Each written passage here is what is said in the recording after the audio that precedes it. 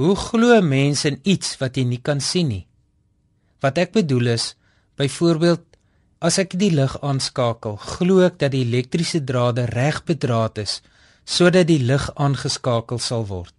Wanneer ek aan boord van 'n groot straler gaan byvoorbeeld, glo ek tog dat ek veilig ander kant sal aankom.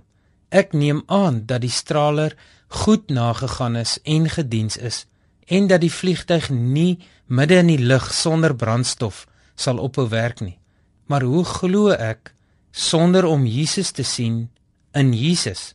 Ons lees daarvan in Johannes 4, vers 46, dat in Kapernaum was daar 'n sekere regeringsamptenaar wie se seun siek was.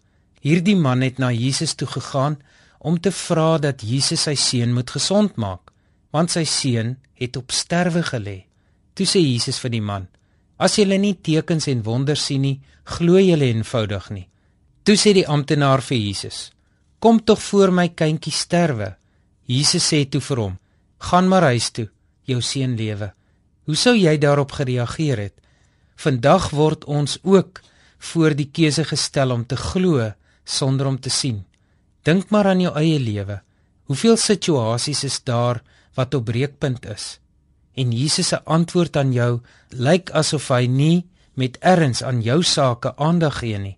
Jy wil kitsoplossings hê, maar dit lyk asof Jesus jou net wegstuur met net 'n leë belofte woord.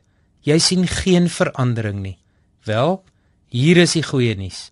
Die amptenaar se seun het gesond geword, die oomblik toe Jesus vir hom gesê het, hy kan huis toe gaan. Sy seun sal lewe. Jesus maak sy beloftes waar. Sy woord is kragtig en kan in situasies wat dood en leweloos lyk, weer lewe gee. Kom ons dank hom nou, dat hy die Here is wat die lewe gee. Here Jesus, U wat gesterf het en weer opgestaan het, dankie dat ons dooie omstandighede, ons krisisse, ons vasgeloopte situasies na U toe kan bring, sodat U dit kan lewend maak.